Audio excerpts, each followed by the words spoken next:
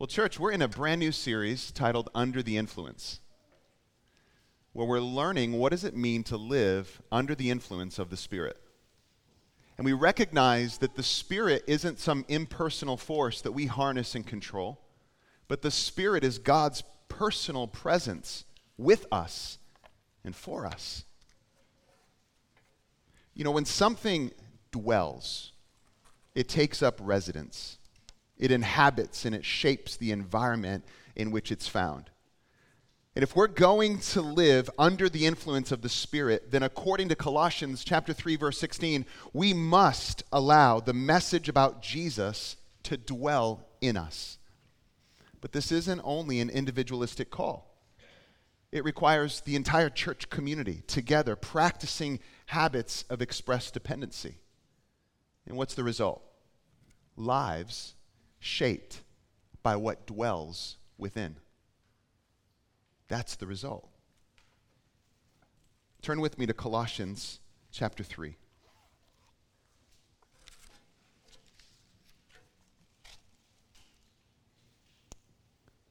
Verse 16.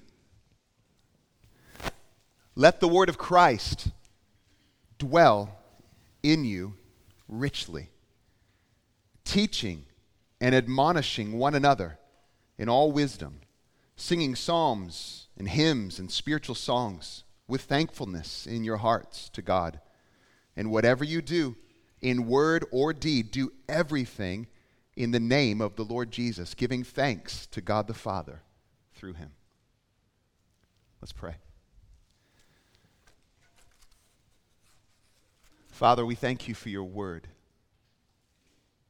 We thank you for the truth of your word. We thank you for the story of redemption, your work of grace through Jesus, your Son. And we thank you for how that story has defined our story. We pray that that story would dwell in us, increasingly shaping us as a people.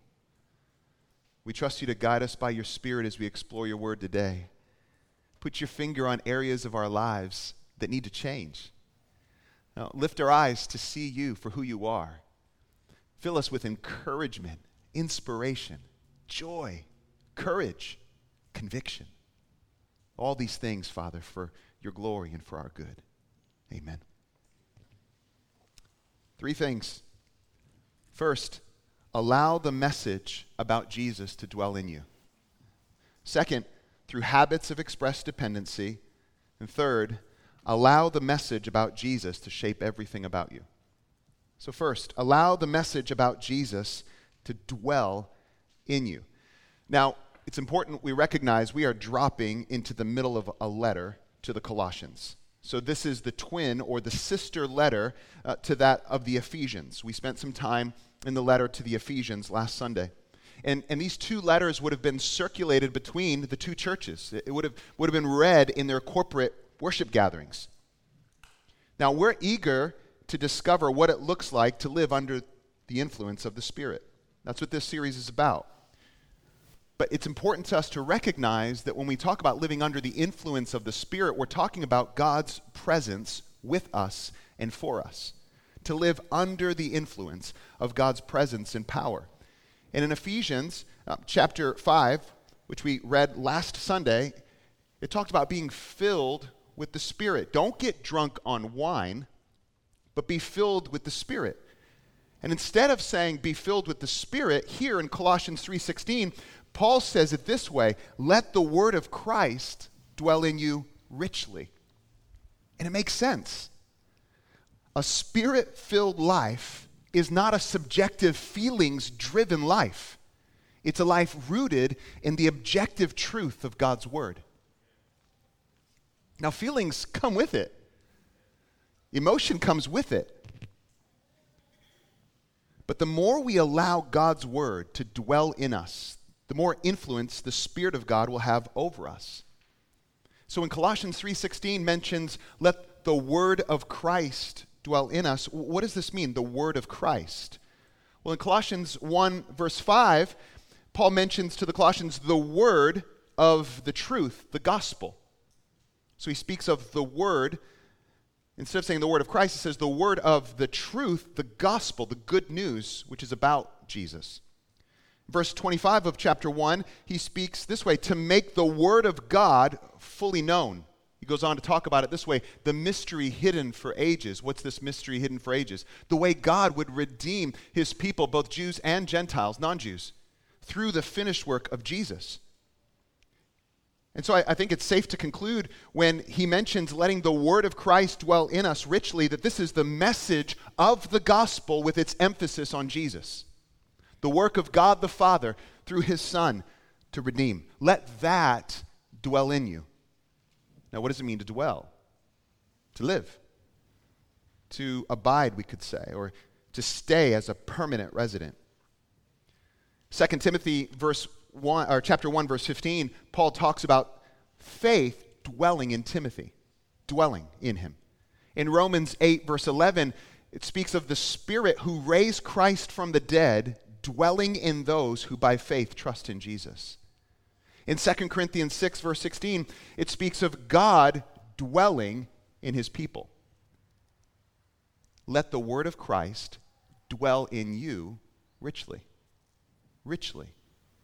abundantly, overflowingly, in a deep, meaningful way, leading to transformation. Let the word of Christ dwell in you richly. Now, the letter to the Colossians is an extremely Christ-centered letter. It's one of my favorite letters or epistles here in the New Testament. I go to this frequently, and I encourage you, if you're new to Christ, if you've recently put your faith and trust in Jesus, I want to encourage you to read a gospel. So read Matthew, Mark, Luke, or John. Just spend time with Jesus there. And then after that, jump into Colossians. It's 4 chapters long. Spend time in the book of Colossians. It holds high the breathtaking vision of Jesus, of who he is. He is the image of the invisible God. It highlights Jesus' supremacy and sufficiency like no other book. It holds him up high as creator, redeemer, and sustainer of our lives. I need Colossians. And what he's saying is this. Paul is saying, let the message of what God the Father has done for us in Jesus his Son, let that message about his coming to live and die and be raised to life, and this includes his claims and his teachings, who he is, what he's accomplished, what that means for your life here and now and in the future, let that message dwell in you richly. In other words, he's saying, don't move away from that message. Don't give it a superficial head nod. Don't keep things on a surface level when it comes to that message. Dive deep into the wonder and the beauty of that message. That's what he's saying. So let's look at the context. Back up with me to Colossians chapter 3, verse 1. If then you have been raised with Christ, seek the things that are above, where Christ is seated at the right hand of God. Set your minds on things that are above, not on things that are on earth. For you have died, and your life is hidden with Christ in God. This is speaking of their new identity in Christ, their union with Christ by faith. When Christ, who is your life, appears, then you also will appear with him in glory. Put to death, therefore, what is earthly in you: sexual immorality, impurity, passion, evil desires, covetousness, which is idolatry. On account of these, the wrath of God is coming. In these, you too once walked when you were living in them, but now you must put them all away: anger, wrath, malice, slander, obscene talk from your mouth. Do not lie to one another, seeing that you have put off the old self with its practices and have put on the new self, which is being renewed in the knowledge after the image of its creator. Here there is not Greek and Jew, circumcised and uncircumcised, barbarian, Scythian, slave, free, but Christ is all and in all. Put on, then, as God's chosen ones, holy and beloved, compassionate hearts, kindness, humility, meekness, and patience, bearing with one another. And if one has a complaint against another, forgiving each other as the Lord has forgiven you, so you also must forgive. And above all these things, put on love, which binds everything together in perfect harmony. And let the peace of Christ rule in your hearts, to which indeed you were called in one body, and be thankful. This is the context that this exhortation to let the word of Christ dwell in you richly comes. It's important for us to understand the context. Paul is explaining to this church, the Colossians, that they have a new identity in Jesus and that they now find themselves in a new culture, a new way of life. In other words, the story of Jesus, the word of Christ, has redefined their story completely. Now, culture involves attitudes and behaviors characteristic of a particular people. But in this case, the Apostle Paul is saying of a particular person.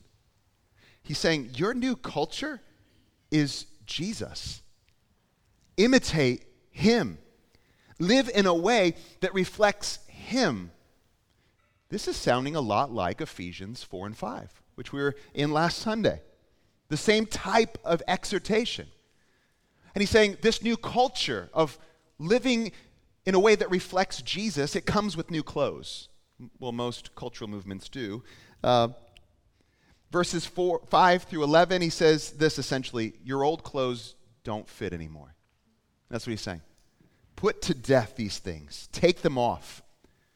Verses 5 through 6, action is called for. In other words, he's saying, look, you used to live this way in the ways that he listed out. You used to live this way, but now put them away. Take that off. Throw it out.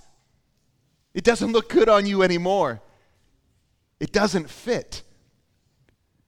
Have you ever tried to fit into clothes that don't fit anymore? You're just fooling yourself. It doesn't fit. Ask your spouse.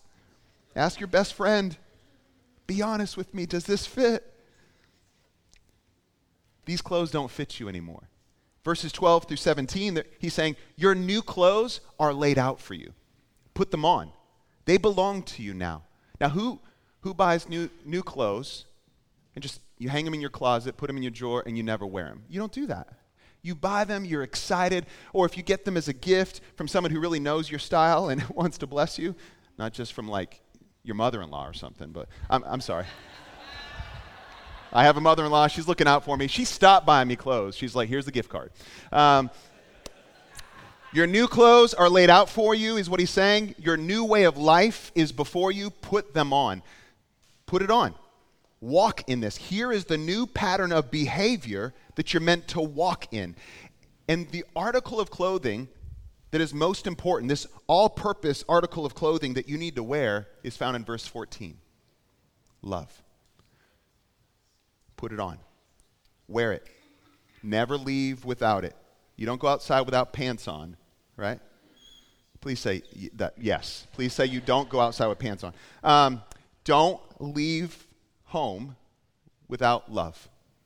It binds everything together. It's the glue that holds everything else that he's been talking about together. And then he says, let the peace of Christ rule in your hearts. In other words, let the peace of Jesus settle the turmoil or the fear and the unrest. He's in control. Now, these are beautiful exhortations. And we can spend a lot of time in these, just alone. But we can read this list of things we're to put off and the way we're to live, patterns of behavior we're to put on. And we can agree with these truths and still be embarrassed to find so little difference between the way we live our lives now that we know Jesus compared to when we didn't. If you're honest. We all experience struggles with sin. We all experience struggles with personal failures and worry and anxiety, outbursts of anger and lust, unforgiveness, perverse speech. I'm not alone in that. I said we all, and I mean it. We all struggle in those areas. So how do we walk this out? Verse 16. Oh, we can easily miss it. We can easily just read it quickly and lump it in with all the other exhortations. We can easily move away from the message that's meant to dwell in us. If our story has been transformed by the story of Jesus, we need to keep that story before us. He's saying in verse 16, allow the message about Jesus, the one that has transformed you completely, to take up residency. Allow that message to dwell in you, in your midst as a community, to have its way in your life. Number 2, we do this through habits of express dependency. It's important to note that this isn't only an individualistic call. It requires the whole church community together practicing habits of express dependency. Now, when we come together, listening to the word of Christ, bowing to its authority, when we come together teaching and warning and encouraging one another, admonishing one another, we practice habits of express dependency that lead to the word of Christ dwelling in us richly. That's what's happening here this morning in this corporate gathering. Tanya gave an exhortation rooted in Isaiah, the prophet. Caleb shared what the Lord is working in him and through him. Parker and the others led us in worship songs of praise rooted in the story of Jesus. Trevor led us in communion where we celebrated the beauty of what Christ has done for us to reconcile us to God the Father. We're doing it. Maybe you prayed with someone this morning. Maybe you gave them a hug and shared a word of encouragement. We're talking about an indwelling that occurs through the habit of gathering with other followers of Jesus. We're talking about an indwelling that occurs through the habit of listening to God's word proclaimed and taught and explained, bowing to the authority of God's word, celebrating its beauty. We're talking about an indwelling that isn't at all restricted to Sunday gatherings. Not at all. Now, we want that to happen here in our Sunday gatherings, but imagine what would happen if when we gather, however we gather, wherever we gather, whether it's on a Sunday morning or in a house group or a discipleship group, or one of our big meetings, the discipleship big meetings, whether it's men or women, or a one-to-one conversation that we're having over God's word, or whether we're sharing a meal together, what happens when we gather? What if we were eager to practice this, to teach and admonish one another? Because this is a shared responsibility. I have a unique responsibility here as pastor, as one to hold high and proclaim the Scripture, the Word of God, and to preach, to exhort you. But we all have a shared responsibility to teach and admonish. Now, what does teach and admonish mean? Speak the truth of God's Word. That's what teaching is. Admonishing is warning about the danger of straying from the truth. And it could involve some gentle rebuke, encouragement. So there's teaching the truth, and there's warning about straying from the truth. And this is something we're to practice together. Doesn't matter how long you've been in Christ. Doesn't matter how long you've had your faith in Jesus. This is a shared responsibility. But the effectiveness, I believe, of our time together is impacted by our personal, private time in God's Word. So our time in God's Word personally, just us and the Lord, is one of the main tools that the Spirit uses to help us live in a way that honors Jesus. Do you have personal, private time in God's Word, like daily? Is this a habit of express dependency that you're practicing individually? It equips us to do what we're called to do corporately. You see, when we're spending time in God's Word individually, we carry it with us. We have something to say. We have something to give. And I'm always surprised at how the Lord uses my time, my personal time with Him, to encourage others. Something I've read that comes out in conversation, something I've explored, or something I've heard preached, or something I preached. It's like, okay, here it is. The Spirit's using this for me to encourage my brother or my sister. The Lord also uses it to shape us. We need to decide what we're going to do when it comes to reading God's Word, placing ourselves under its authority. What are you going to do? It won't just happen. How are you going to do it? What book of the Bible will you approach? How will you approach these 66 books? And then when will you do it? Look, my practice is pretty simple. I try to get up before the rest of the family does. I have a cup of coffee and a bowl of cereal. And I'm reading wherever I am, wherever my little blue tab tells me, wherever I left off. Right now, I'm in Psalms. I just wrapped up Job. That was harder. That was a harder read, but I needed it. I needed Job. And now I'm in the songbook of the Bible. I'm just learning so much. I've read it many times before, but it's the Lord is using it this time through in some special ways. And I'll also dip into other portions of Scripture, but that's my habit. And so I'll read for 15, 20, 25 minutes, finish breakfast, put it down, ask the Lord to shape me and to continue to use me, to fill me for the day ahead of me, and then I'm on my way. It's pretty simple. What are you doing? What are you doing? 15 minutes, 20 minutes, one chapter a day, spending time in God's Word, submitting to its authority. However we approach it, let's approach it with a relational mindset. These aren't just words on a page for us to kind of, in our minds, all right, I checked that off, read another chapter. No, this is God revealing. This is God speaking. And will we come to God's Word when we read it with a willingness to be shaped and changed, to encounter the living God? This is God's chosen means to make himself known. Think of it that way. It reminds me of my first snorkeling trip many years ago. When I first broke the surface of the water, what I saw absolutely blew me away. The colors, the fish, the coral reef, a whole world just opened up to me. I saw a sea turtle, and I followed it away from everyone else, and I got freaked out. I'm like, oh my goodness, where's everyone else? This sea turtle's leading me astray. He's going to kill me. No, it was breathtaking. It was beautiful. And when I resurfaced, I realized there's a whole world under the surface of the water that I didn't know really exists. I mean, I saw it on TV and this sort of thing, and I wouldn't have seen it had I not put on these goggles.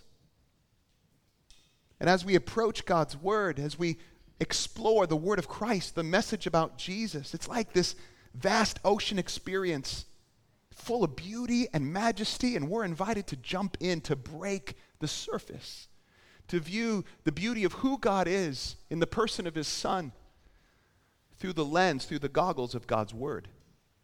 And the more we jump in, the more we look, the more beauty we behold, and it shapes us. It shapes us. Another habit of expressed dependency, besides teaching and admonishing one another, is singing psalms and hymns and spiritual songs with thankfulness in your hearts to God. That's what Colossians 3 tells us. You know, people have tried to delineate 3 specific categories of songs. Try to learn what the early church was doing in their corporate gatherings. Okay, we're going to sing psalms, or we're going to sing hymns, spiritual songs. What do we do with that? Spiritual songs, I don't know what. So there's a lot of ideas out there. But here's what it really comes down to. What's clear is that there are a variety of songs that we're to sing, and that it's not at all restricted to one form of song. That's what's clear. And that the songs that we sing hold high the truth about Jesus. It's truth that we desperately need to hear. Desperately need to hear.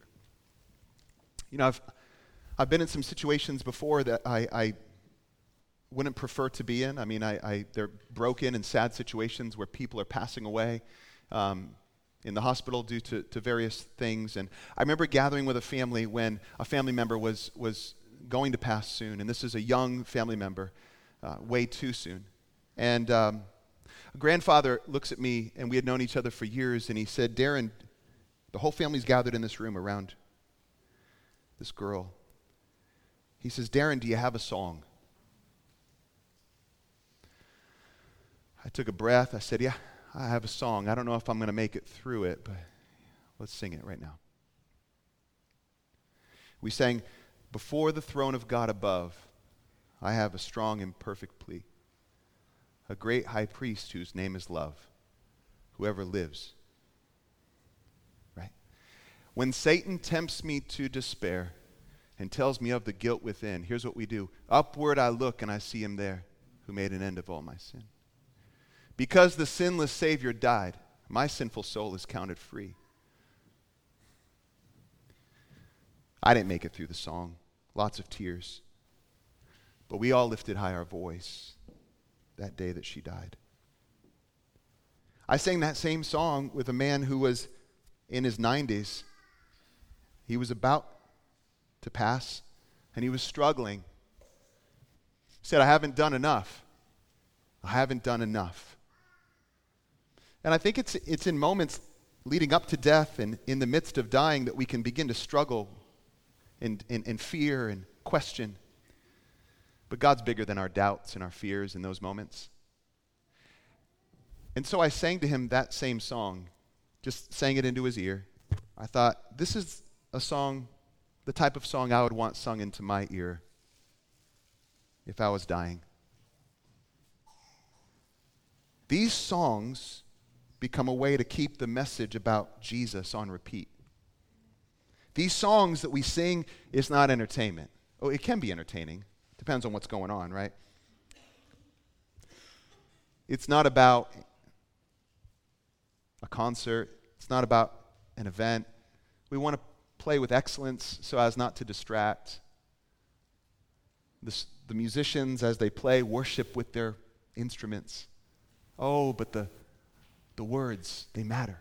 The content of these songs, because we carry these songs with us. They're like mini sermons. We carry them with us. They teach us. They admonish us. They instruct and they guide. They protect. They inspire. They encourage. And the church, followers of Jesus, have been singing songs since the beginning. These songs are meant to help us let the word of Christ dwell in us richly. Some believe that Colossians 1 verses 15 through 20 was a song or a poem. I'm going to walk through this song. The first half declares Jesus supreme over all creation. The second, how Jesus makes us new creation. Makes us new creations by faith in him. Now, look with me in Colossians 1, verse 15 through 20. Verse 15 says, Jesus is the image of the invisible God. Wow. Okay. And in verse 15 also says that he is the firstborn over all creation. In Scripture, the firstborn has rights that no other person in the family does. It talks of his authority. This doesn't speak of the beginning of Jesus. He's always been. The firstborn has rights that no one else does. It speaks of his authority and of his supremacy, his preeminence and his power and rule over all creation. Verse 16, Jesus is creator of all things. All creation owes its existence to Jesus. Verse 17, Jesus is eternal. He has no beginning and will have no end. Jesus holds all things together. Verse 17. Verse 18, Jesus is the head of the church. When I say church, I'm talking about the new creation. Those who are found in Christ Jesus. Those who by faith look to him, the people of God. He's made us new. Jesus is the beginning and the firstborn from among the dead. It speaks of his supremacy over death itself. He possesses resurrection life, and he shares it with us. Verse 19, Jesus is the place of God's presence and dwelling. And in verse 20, the whole universe, material and spiritual, will be reconciled to him. And he has made peace by the blood of his cross. Now that's a song to sing. What would happen if that song was dwelling within us? What would happen if the truths of this song was just like dwelling in us, like deeply? If we kept meditating and thinking about, celebrating these truths, here's what would happen. An overflow of gratitude that looks like what Colossians 3 tells us, thankfulness in our hearts to God. Now the heart is the center of a person. It's the control center of our life. That's the idea of the word heart here. Not just this organ beating in our chest. It represents the source of our will and emotion and thoughts and affections. Think control center of my life. The center of who I am. And so out of that, out of the center of my being will flow gratitude and songs of thanks and praise to God. Why? Because the message about what he has done in his son Jesus is dwelling richly in me. And so it produces like this enthusiastic praise and wonder, a combination of deep reverence and awe and unspeakable joy that comes out in songs. And eventually it spills out into all of life. We're talking about being filled with the Spirit. We're talking about letting the word of Christ dwell in us richly. They go together, spirit and word and spirit. Don't divorce them. They go together. As we dwell on the work of God through his Son, as we allow it to dwell in us, we're walking filled with the Spirit. Number 3, allow this message about Jesus, you know, the one that dwells in you, allow it to shape everything about you. Look with me again at verse 17. Whatever you do in word or deed, do everything in the name of the Lord Jesus, giving thanks to God the Father through him. The idea is that we move forward in life, in word, what we say, and in deed, what we do, doing everything in the name of Jesus. Oh, okay, that's interesting. Everything? Everything in the name of Jesus. What does this mean? Everything in dependence on Jesus, everything recognizing his authority over us, mindful of the call to be his representatives. A life under the influence of the Spirit will be a life under the influence of King Jesus. So to do something in someone's name, it represents everything that is true about that person. It represents and it recognizes the power and the presence of that person. And in our case, the person of Jesus. The power and the presence and the person of Jesus. So this is an invite to live a life that says, I'm going to do this in your strength as your representative. Everything that I do, in your strength as your representative. Now, it's hard to think that all the time. But we should be asking, in moments like this, can I do blank in your name, in the name of Jesus? Can I do, you fill in the blank, whatever you're doing right now, whatever you're saying, can I do this in the name of Jesus? See, verse 17, it can help us. It can help shape us. It should help shape us as followers of Jesus. It becomes the lens through which we should view everything, the filter through which we should run our words and our actions. Can I do this in the name of Jesus as his representative and in his power and strength? Can I do this, whatever it is? So before we moved into our house, about 5 years ago, I was installing fans, putting up light fixtures, I was hanging art, and that really transformed the house. But it wasn't until the family moved in that the house was really transformed. It was evidenced in the laughter and the love and the joy of my family's presence. Now, when the word of Christ dwells in us richly, there will be evidence of its presence in our lives. It will have an influence. We will live shaped by what dwells within us. What if this isn't happening in your life? Where have you said, maybe not with your words, but with your actions, this far and no more to the word of Christ? This far and no more. Where have you said that? What if maybe you've been in the faith for some time, but it feels like a disconnect between what you know is true of Jesus and how to live your life? What are you allowing to dwell within you? Is it the word of Christ? Maybe you've known these truths, but you don't know, you never knew about this, like letting the word of Christ dwell in me. How do I do this? And you're learning it for the first time. Are you ready to give the message about Jesus the room that it deserves in your life?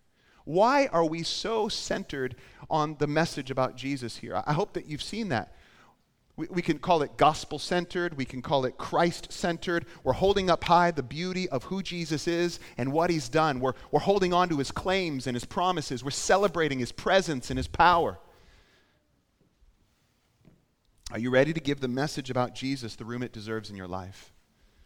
Are you ready to let that message shape you? I'm talking about everything, from money to sex to relationships, to what you watch, to how you speak, how you treat your neighbor, your coworker, how you lead in your workplace, how you give yourself to your schoolwork, everything. Are you ready to treat it, the message about Jesus, as the treasure that it is? Are you ready to acknowledge it as the defining story of your life? that your life and ours as a church community would increasingly be shaped by what dwells within us, the message about Jesus. The more we allow God's word, and in particular that message about Jesus, to dwell in us, the more influence the Spirit of God will have over us.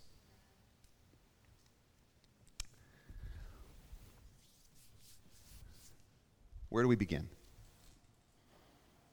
What if we begin with a simple prayer? Father, I want the word of Christ to dwell in me richly. In me personally, and in my church corporately. Would you help me to see the part that I play? The responsibility I have in private to dive deep, to break the surface, to be in your presence through your word, and to bring that into corporate gatherings, to teach and admonish. It's going to stretch me, but Lord, would you use me in this way? And as I do that, I know that the word of Christ will dwell in us richly, more and more. That's a good place to start. Lord, that's our prayer. Do that, we pray. Amen. Amen.